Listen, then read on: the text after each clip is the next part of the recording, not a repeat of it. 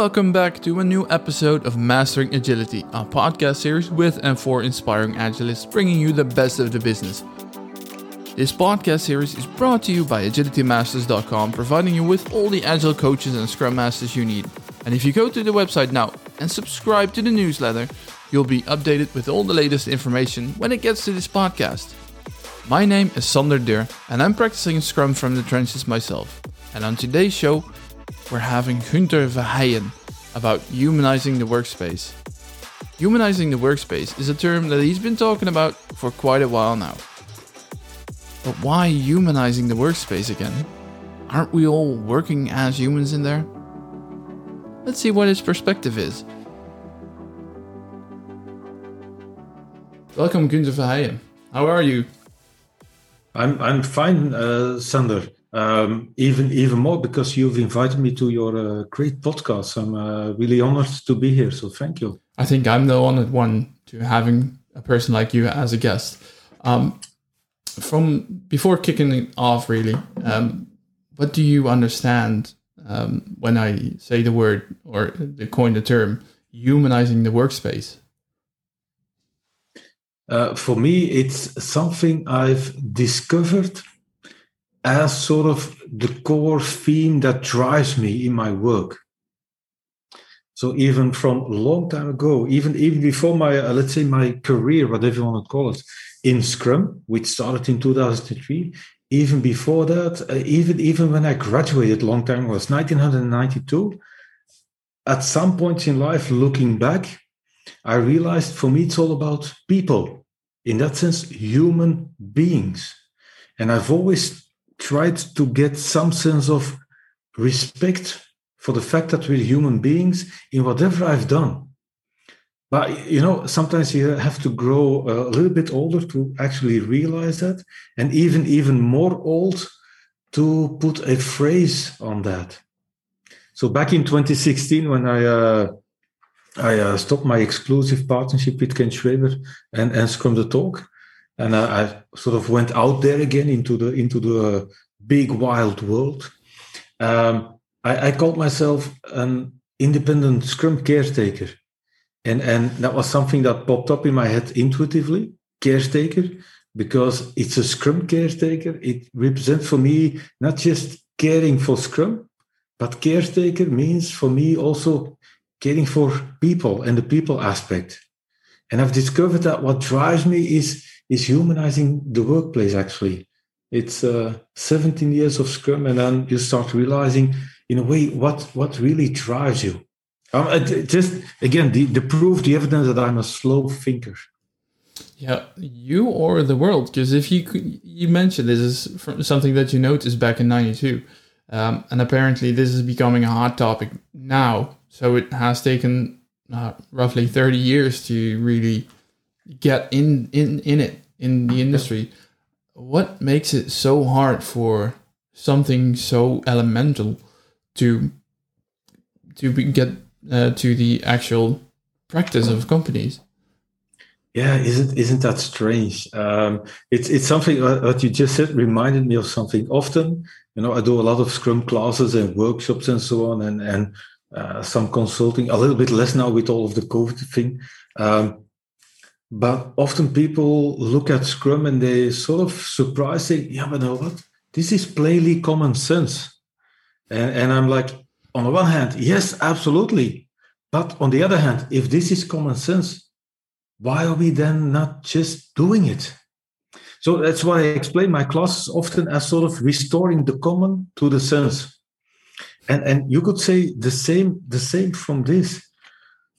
Although, again, it sort of has to do a little bit with, I think, the past and the history of our industry, connected to a little bit of the history of Scrum. Because as you know, Sander, last year, by the end of last year, 2020, Scrum turned 25.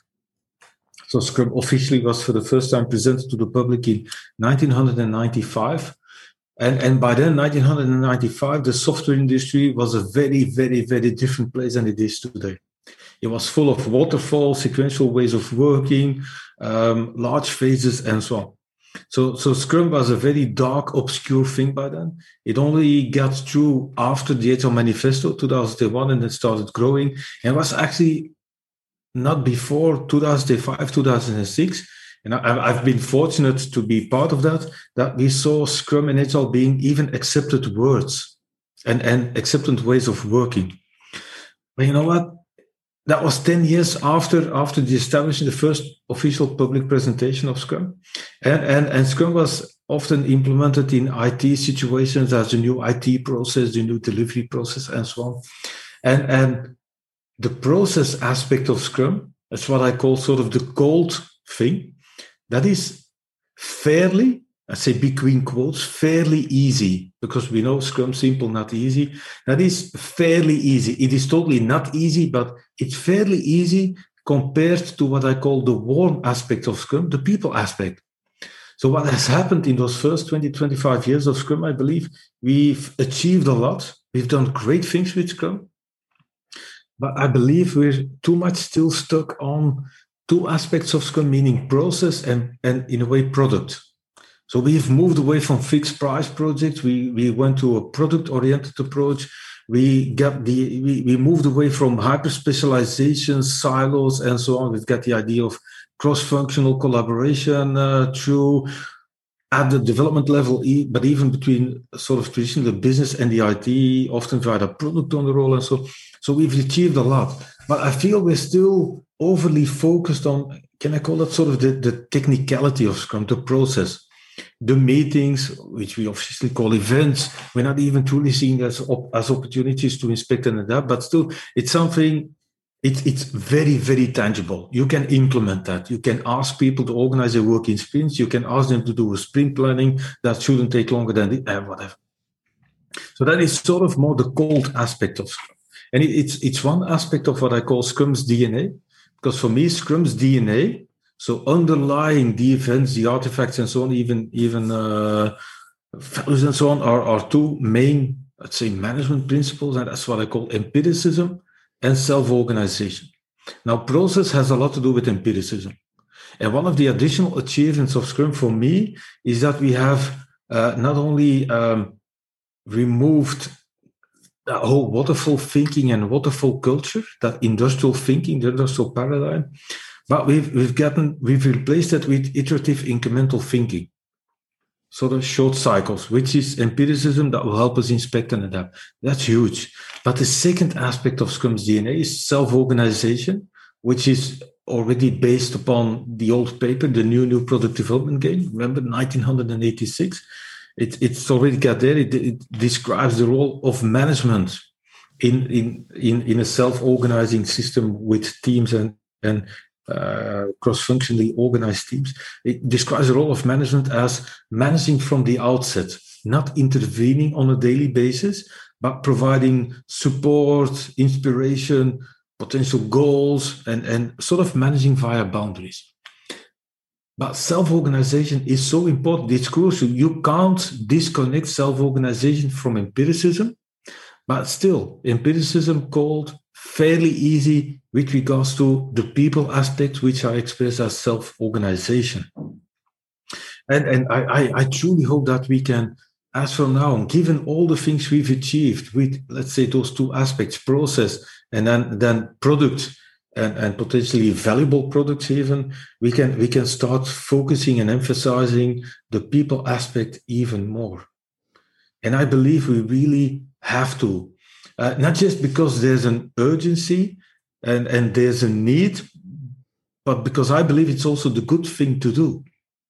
And it's just in our conversation, thinking back of when I graduated back in 1992. So I graduated as an industrial engineer in electronics. So my specialization was hardware electronics combined with software and so on. Assembler, microassembler even, and I've learned I taught myself C and C++ in those days. And I remember as an industrial engineer graduating and then going to look for a job, I was convinced that I was going to be something like team leader, line manager, whatever. I thought engineer and so on. And then, much to my surprise, I found out that an industrial engineer is mostly seen as a very technical person, doing stuff, programming stuff, and in my case, also working with printed circuit boards and so on. And that was sort of a huge disappointment. And it took me a while. It took me a while to get over that. And I've been to that disappointment a couple of times. Finally, every time again, always recognize for myself, oh my God, I've got this huge interest in people, working with people. I like to help people. I like to help people develop themselves. I remember in 2007, one of my closer collaborators, but I've been doing Scrum and Agile and Screen Programming for 4 years then. And he brought it up with me. He said, Gunther, do you know why I like working with you? I said, I have no idea, and I can't even imagine people liking to work with me. But he said, Gunther, I like working with you because you've got this sort of 360-degree thing. You will not let go. You will not rest. You will not sleep, whatever, which is not always a good thing, until you've got sort of everybody and every aspect sort of satisfied.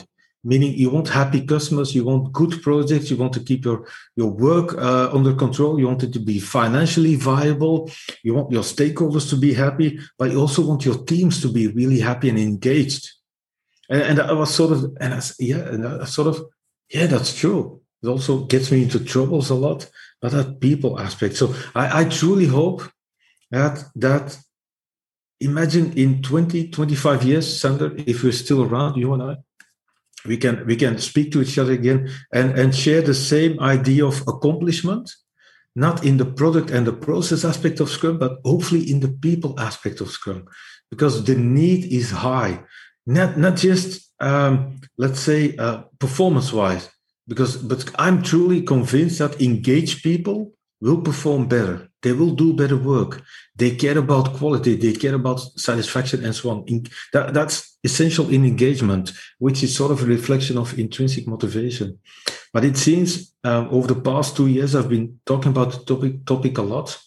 And one of the things that really helped me was research by a group in the US and doing regular research about engagement of people.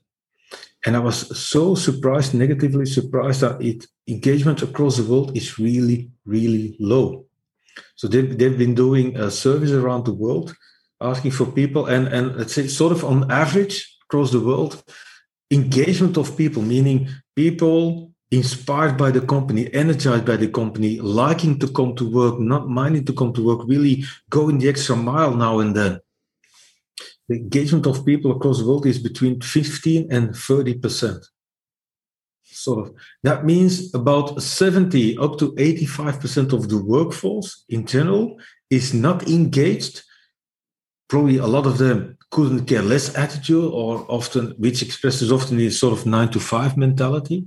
But there's even a lot of people that are actively disengaged, meaning working against the company, working against your colleagues. Just to say that you can name a lot of aspects of where Scrum and Agile can bring improvement. I don't think we'll find a lot of aspects that have like up to 70, 85% room for improvement. So first of all, it is needed for the health and the well-being of our organizations, for our consumers also, for stakeholders, but also, let's not forget, for the people doing the work themselves. Imagine we could uplift the average level of engagement in organization from 20, 25% to 30%, 40%, maybe even 50%. That I may be dreaming, but that's so important. And I believe that with Scrum, we've got a sort of tool. We can use Scrum to create a context based upon inspection adaptation combined with self-organization that brings out the best in people. And that would help people find intrinsic motivation again. And it's so easy. It's an easy factor to overlook, right? Because Scrum, like you mentioned, brings kind of a tangible framework to think about things and to implement stuff. And if you think about the Scrum values, these kind of things become very apparent. But if I look back at my own past, having a burnout, which was kind of coined by never thinking about where my energy actually comes from, and ultimately being in a game for all the wrong reasons, seeing people with money and status and cool cars and these kind of things, which obviously I figured that's probably gonna look good in me as well. So that's something that I'm gonna strive for. Backfired totally. But it also made the whole process of recovering also made it very transparent to me that I had never been thinking about where my energy comes from. And no one actually told me to think about what do you like, do something that you like. And I have no clue anymore who was the genius that told me or gave me the advice to get a job that you really like, that brings you energy, because you work about 30% of your life. If it doesn't bring you any energy, you're just wasting a third of your life on something that you don't like. Where do you and that is a really sad fact. It is, all those people out there not engaged, negatively engaged or disengaged, going to work, spending there so much time of their life, which means that so much time of their life is actually wasted. And that is truly saddening. Yeah. Do you feel that this might be a personal question, but do you feel that you're in the place that you are now because you're a popular guy, because you chase things or you do things that you actually like to do? It's a continuous struggle. I'd like to first capitalize on something you said. You've gone through a phase ending up in a burnout and so on, sort of insightful lesson in the end. Luckily, it didn't break you in that sense. You recovered, which is good. Not everybody has that. It reminds me of a situation. I just told about that situation in 2007 when a guy told me why he liked working with me, which was sort of enlightening for me, because it's good to hear that from somebody else. And then discovered there's a lot of truth in what he says. Nevertheless, in the years following that, 2008, 2009, I was also not, I wouldn't say, let me call it just blinded, also by management ambitions, like you just said. I was sort of, I easily get bored when things become common and sort of daily practice. I get bored, and so I always left companies quite fairly quickly. Up to the point that my wife said at some point in time, 2001, no, please Gunther, go look for a job where you have a lot of variety and diversity within the same context, hopefully, rather than changing jobs every 2 to 3 years. Sounds like a wise woman. Yeah, what she is. And I spent a company, that's how I ended up in consulting, by the way. I spent time in consulting from 2001 until 2007 with the same company.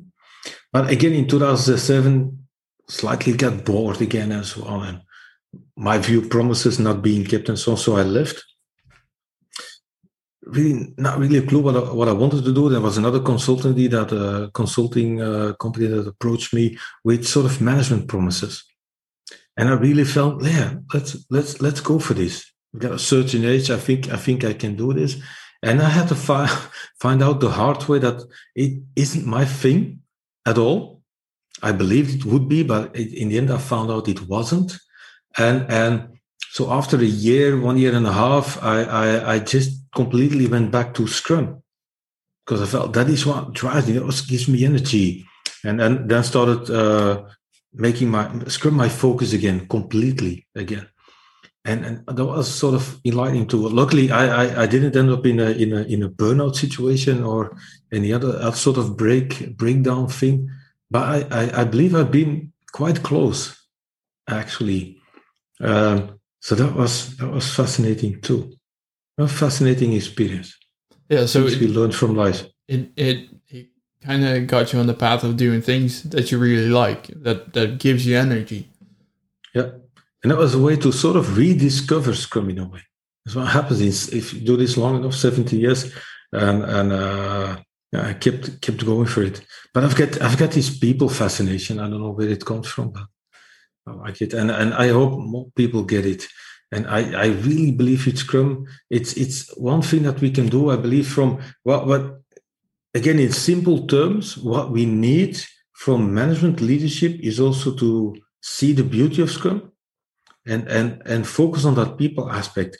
And I do know a lot of even CXO people, middle management people, whatever. They have this intrinsic interest in the well-being of their people. But this strange thing, as people climb the ladder, make a career, for some reason they tend to leave that intrinsic interest they have, they tend to leave that behind.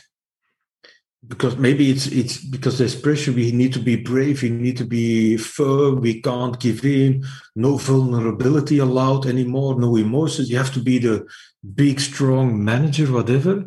But if I talk to even CXO teams and I talk about those aspects, and I just I sort of put myself at their level, sort of as a peer, because as a fellow human being, I do notice that a lot of them have an interest in people. But they don't know how to deal with it really. And so in simple terms, the shift I believe that we're looking from is from stop managing individuals and start managing the environment. And I was already in the new product development game, managed from the outset, managed via the boundaries of Scrum, not on individual performance, not via tasks, whatever. It sounds so simple and it sounds common sense, certainly in a complex environment with lots of changes, huge levels of unpredictability, many uncertainties. It sounds so obvious, but I think what I call in my book the half time, so the time it takes for something to for its value, or it's from radiation, right, to be cut in half. The half time of a lot of that thinking seems to be substantial. It's going to take a while before we replace that mindset or that organizational culture. But I truly believe in it. Yeah. There are multiple angles or multiple topics that are in the things that you just mentioned. For instance, management, middle management, climbing the ladder and losing their ability, or not necessarily the desire, but the ability to still be in contact with developing people and focusing on people. It might be unconsciously, by the way. It's not that they make a choice to leave that behind, but it seems to happen. Yeah, Christian Clay, he has a very interesting theory about this. It's kind of out of the scope of this podcast, but might be something to look into as well.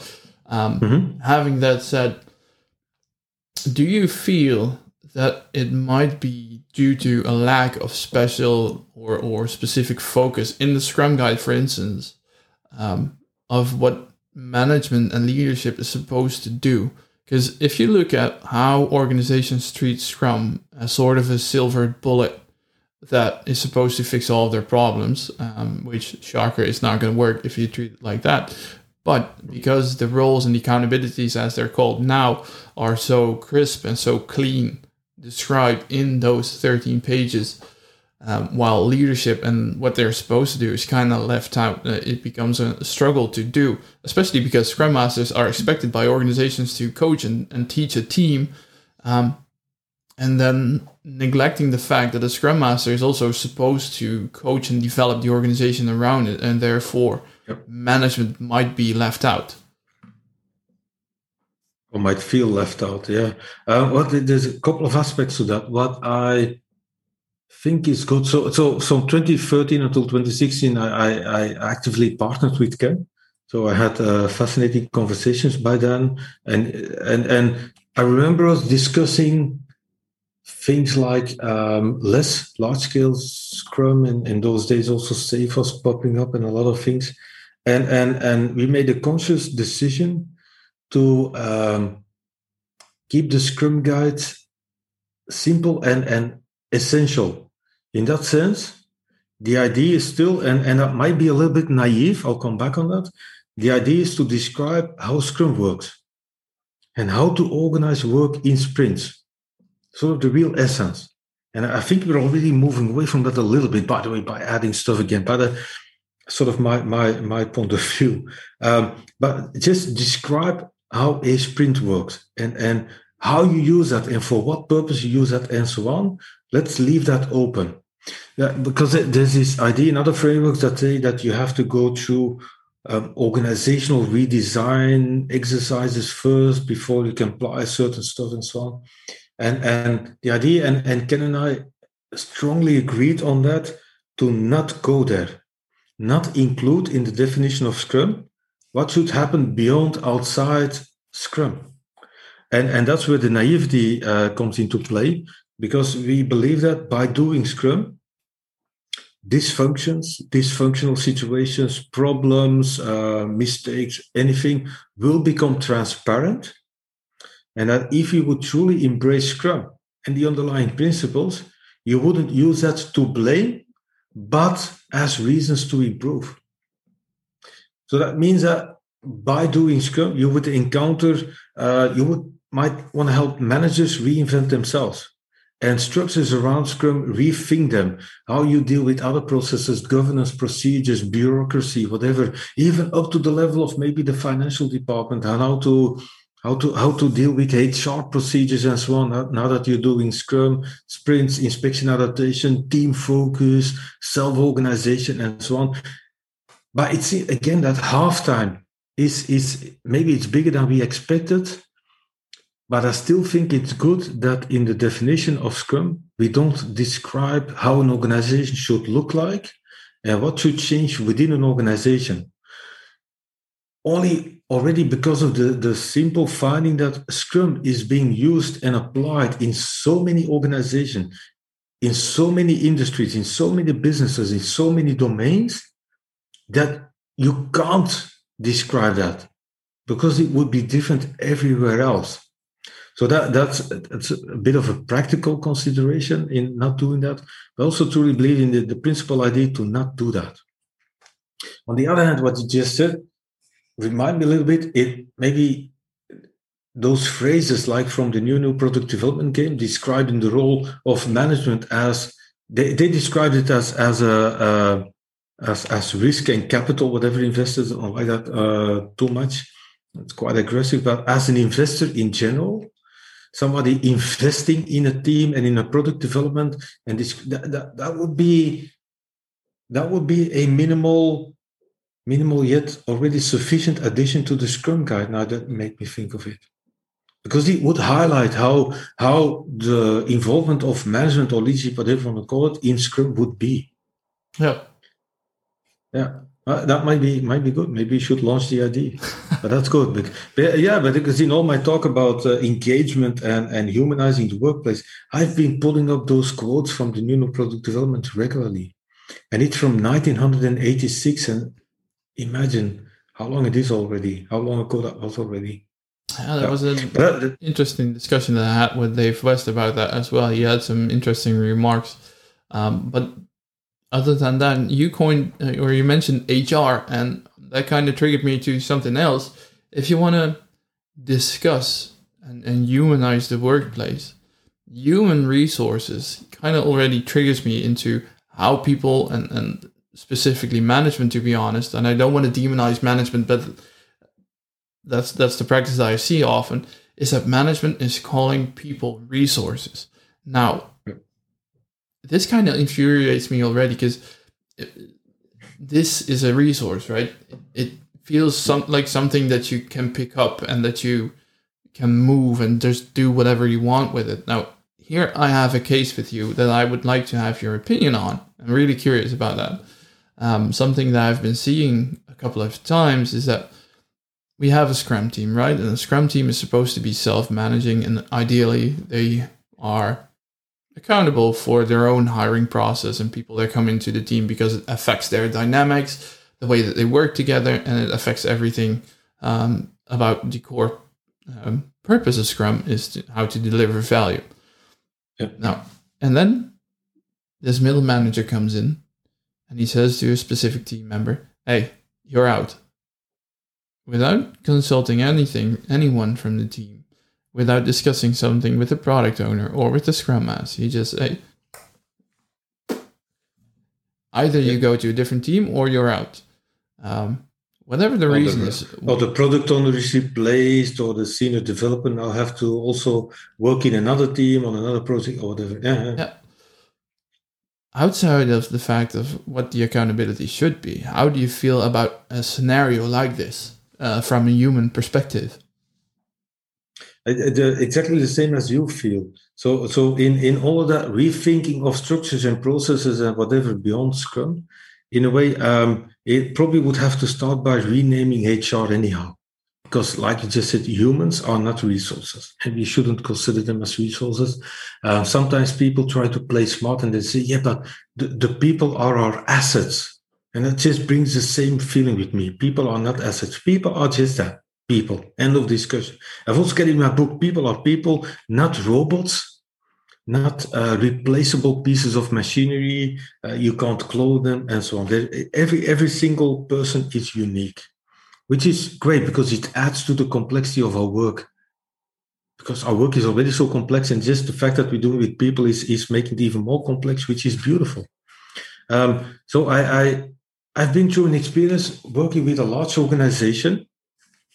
That was before until the COVID crisis, and I think they had about 100 teams in total in place. They had like 45 agile coaches running around, and I was there. Never called myself an agile coach, but just this Scrum guy.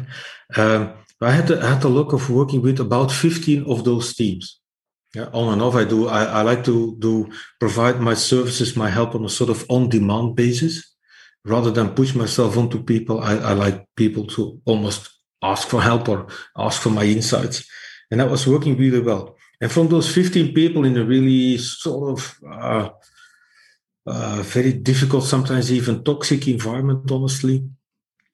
From those 15 teams, still 4 or 5 of them became what I call highly collaborative. I don't like high performance teams or high performing teams, whatever you want to call it. Performance is a sort of emergent property that comes from collaboration. If you have highly collaborative teams, you will have performance. So I like highly collaborative teams. And it was like 4 or 5 of them. Every single one of them, Sander, plummeted again because we reached some sort of level of self-organization, which I like to call self-management, meaning they were able to organize their work in sprints, find a way to really collaborate and not be disturbed by external powers and external authorities and whatever in their sprints. Yeah. But every single one of those 4 to 5 teams plummeted again. Their motivation went down again. Why? Exactly because what you just described. The product owner was replaced, this person was replaced without consulting, without asking, without mining team dynamics, without thinking about consistency, without thinking about the people aspect of those people gelling, getting to know each other, and building some stronger connection, which was more than just a professional connection. They all went down again. That's why I say in that idea of self-organization as which is already in the new product development game. You know, the funny thing is the term self-organization itself as a noun does not exist in English. The verb exists to self-organize, but self-organization as a term does not exist in a way. And what for me is lovely about that is that we have to give it meaning. And for me, the minimal meaning of self-organization in Scrum means, and I've been calling that for several years now, I've been calling that what you just used, the term self-management, meaning a Scrum team manages itself throughout the sprint, meaning they select their own work, they decide who should be working on what, they think about value, and they show their work with some openness by the end of every sprint in order to learn from it, capture feedback, and so on. That is at least a form of self-organization that I call self-management. And then because you just said that they should ideally also be, I call that additionally in a way, because self-management is a first minimal expression for me of self-organization. If beyond that is the following, if people are capable and creative and have the insights to manage their own work, self-organize, organize their own work within the boundaries of Scrum, against the expectation of delivering value, showing value by the end of every sprint and learning from that, and in that sense, growing new relationships amongst themselves and with their stakeholders, the user base, and so on, and the rest of the organization. If people can do that, they can also decide who should be in the team, what skills do we need, what sort of expertise, where do we need more expertise? Where do we need less expertise? Can we do some sort of cross-fertilization? meaning keeping the team as it is and then learning new tricks and skills from each other, new expertise, building new expertise. Do we need to add expertise to the team, hire expertise? Or maybe at some point in time, sort of the less beautiful side, maybe say goodbye to somebody of the team for whatever reason. So, and that's what I call self-designing. That means if teams can organize their own work within a sprint, they can also decide who should be on the team, who should not be on the team. And then the role of HR, besides renaming themselves to something else, becomes to facilitate the team in that via the Scrum Master, with the help of the Scrum Master, help them with insights on how that works and so on, maybe do the formalities, maybe the administration bureaucracy, but the final decision should be in the team. And that means in the team for hiring additional people. Who do you want? Maybe we have a bunch of candidates. Who are we going to work with? Should be a team decision, but also what you just described.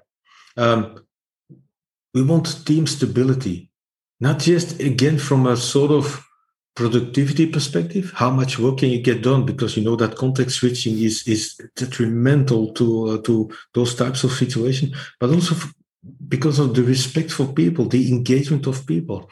I've seen engagement of those 4 to 5 teams go down the drain again because of those interventions by external people, the PMO, the department head, the manager, the IT managers. Yeah. So self-management is only the start, and I hope that people see that. Yeah. Maybe people facilitation would be a good new name for HR. Other than that, you've now mentioned a couple of topics like self-designing, self-managing, these kind of things. And you also mentioned engagement is the key. Another key that I feel personally is communication. And if you would mention these topics that you just mentioned in these terms, people would have different kind of assumptions of how this looks like. But what I really like about the book of Stephanie Ackerman and Simon Randall, Mastering or Professional Scrum Master, Mastering Professional Scrum, where they describe self-organization, because it was still called self-organization back then instead of self-management, is that you need kind of 3 pillars, if you will: clear responsibilities, boundaries, and common goals. Now, if you already discuss these 3 as an organization when implementing Scrum or any other framework, then you would be so much further than just saying, hey, now we're doing Scrum, good luck. How often have you ever seen, because my personal experience is that this has never been discussed, how often have you ever seen that there is a clear discussion about what we see or define as self-management? Yeah. Not too often. What I've mainly seen in organizations, having sometimes to go back to management and leadership, is to remind them of the effect of deadlines still and other aspects, and intervening those things. So it's a difficult one, certainly in large organizations, but even in not so large organizations. So I've also worked with small and medium organizations, and every time I go there with some hopes and expectations and dreams that, smaller organizations, they're going to be sort of naturally agile. And that seems to be not true. This idea of processes, governance, heavy things has been introduced in our world so deeply, it's going to take a while before we get rid of it. But it also ties into the whole agile transformation stuff that a lot of organizations go through. And a lot of those things seem to be built on the idea, first of all, our people can't be trusted. But to go back to my common theme again, Horrible. That's one aspect. But the other aspect is also, agile, Scrum, whatever, that's for the teams.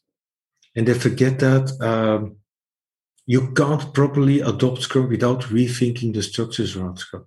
So I say, sort of what I call agile premises to an organizational transformation is, first of all, that people are naturally agile. People have the intrinsic ability to adapt, to capitalize on new insights, in a way to not stick to the plan once it doesn't make sense anymore to stick to the plan. People have that because we do that in our personal lives all the time. But it seems in our professional environments, we're not able to build on that.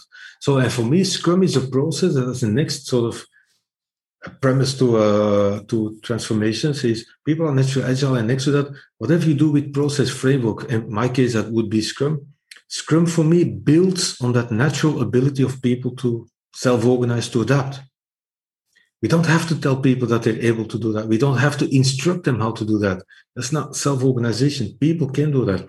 Scrum just creates a frame around that because to give it a minimal, lightweight structure, to give it focus, to give it direction, which is probably very important in a professional organization, right? So Scrum does that. But beyond that, structure should follow such process. So people are naturally agile. Process, whatever process you have, follows that ability. And whatever structures you have should follow and build on that process, which in turn follows the natural ability of people to be agile. And that is where a lot of companies sort of miss the point because they introduce Scrum teams within existing structures, under existing governance, in existing departments, which are often silos, which often leads to just a simple finding that you've got sort of micro teams and they're building maybe parts of a system, sub parts of a system, sub modules, whatever. But nobody's minding the overall end-to-end value production or value delivery at the level of often the product or the service. Because you've got all those micro teams in departmental structure, meaning in silos, and nobody's minding what I call the synergy across those teams, which is often the fact that in the end, they all work on the same product. So you now have micro teams throwing work over the wall to another team. And they have to build on that, and they have to add a system component to that, and so on. In the end, there's some sort of overall product, but there's not really a product owner at that level, and nobody's minding the improvement from capitalizing on those synergies because they're stuck in silos and departments, and that's where a lot of things go wrong, because in the end, organizations ask themselves, so we're now doing Scrum. Where's our improvement in terms of time to market or quality or whatever? Well, take a step back, look at Scrum and organize your Scrum to optimally serve your product or your service. But that means starting by identifying what the product and the service is that you want to deliver with Scrum. And that's what a lot of organizations not do. So they stick away from changing structures. That's the safest thing to do, not changing the structures, but it doesn't make much sense. Instead of all those individuals running around like sort of headless chickens, you've got now in a way a lot of micro teams running around still like headless chickens, not being connected, not an overall purpose, which might be the product and its consumers. It seems to be that indeed Scrum is being slapped on in name only, and then you're good to go. That's the way that seems to work. Now, we're nearing the end of this episode. If you have one advice, or maybe even your hopes and dreams for the future, what would it be? Well, you know what? Because what you just said was our naivety. We just described how Scrum works, and the rest will flow from that. Problems will show up and so on. I truly hope that we start focusing on people and start focusing on people so much in the following sense. So think about what it means to create or deliver or increase value. It means you have to think about what does value mean, because value has no universal definition. So, and value is for your users, your consumers. Value is for your organization, your enterprise, via its stakeholders. Value should also be for the teams, for the people doing that. And that should be expressed in a sort of increase of engagement. And as research shows that engaged teams care more, so that they care about profits, benefits, financial aspects, customer satisfaction, market share, and so on. So my challenge for organizations and anybody out there is to ask from now on, please keep measuring customer satisfaction, keep measuring financial aspects and so on, but don't focus on them. Focus on engagement of your people. Check in with people regularly at the retrospective, via the Scrum Masters. Help them develop themselves, rethink your procedures to help people development, get rid of performance reviews and so on. Create an environment that invites people to engage again. And as a gift, you will get higher value for your users. You will get higher value for the organization. So focus on engagement completely, but keep measuring all of it, but focus on engagement. Amazing advice, Gunther. Now, I would like to thank you, Gunther, and our listeners for joining us today. If you want to know more, just check out Agility Masters or find Gunther on LinkedIn or find myself on LinkedIn. Feel free to contact either of us if you have any specific questions or you want to share some feedback or whatever. Feel free to reach out. Thank you again, Gunther. Thank you, Sander, for having me.